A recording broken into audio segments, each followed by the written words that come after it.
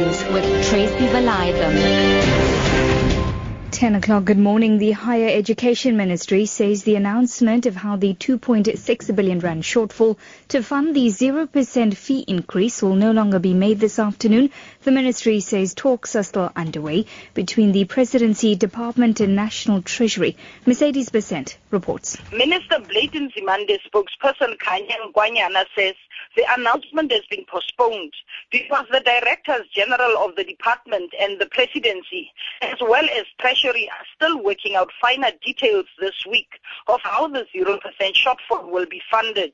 He says another reason of the postponement is because President Jacob Zuma is still out of the country. On Tuesday, Nzimande told the National Assembly that details of how the shortfall will be funded will be announced this afternoon, following a meeting with the President. Ngwanyana says the announcement will only be made next week. Outsourced workers who were protesting at Wits University's Brandfontein campus outside a handful of students yesterday have returned to work.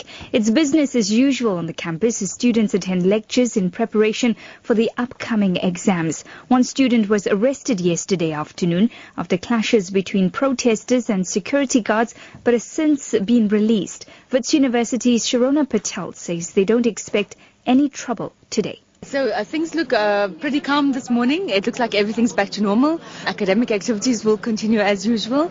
We do still have about 8 to 10 people, students, as we call them, dissidents. They're sitting on the concourse of Senate House. However, they've been peaceful this morning. We're seeing the outsourced workers go back to work today. A meeting is proposed for later today. Professor Adam Habib will address representatives from the outsourced workers to look at a way forward, to look at how they can establish a commission to look into outsourcing.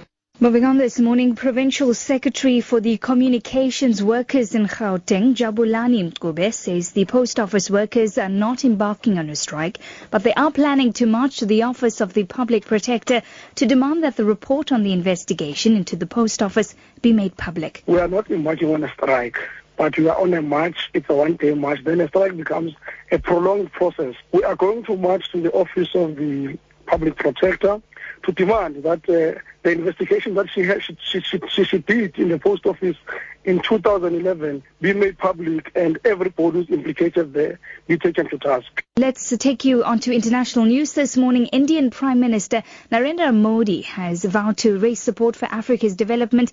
He was speaking at the start of the third India-Africa Summit in the Indian capital New Delhi this morning. President Jacob Zuma is amongst the 41 heads of state attending the summit. Currently, trade between India and Africa's 54 nations is standing at over 900 billion rand. Prime Minister Modi explains. India will offer concessional credit of $10 billion over the next 5 years. We will also offer a grant assistance of $600 million. This will include an India-Africa Development Fund of $100 million, an India-Africa Health Fund of $10 million. It will also include 50,000 scholarships in India over the next 5 years. Back home this morning, the Hawks are searching for a group of suspects who blew up 6 ATMs at KwaDukuza on the KwaZulu-Natal North Coast yesterday morning. No arrests have been made. Police spokesperson Major Thulani Zwane says police are investigating cases of armed robbery, malicious damage to property, attempted murder and hijacking. There is no arrest made up to now regarding the ATM bombing that was reported in KwaDukuza area in the early hours of yesterday. And there is no money that was taken during this ATM bombing. They could not take any money. They fled the scene after they shot and wounded the police officer who responded to the robbery. The police officer is recovering in the hospital.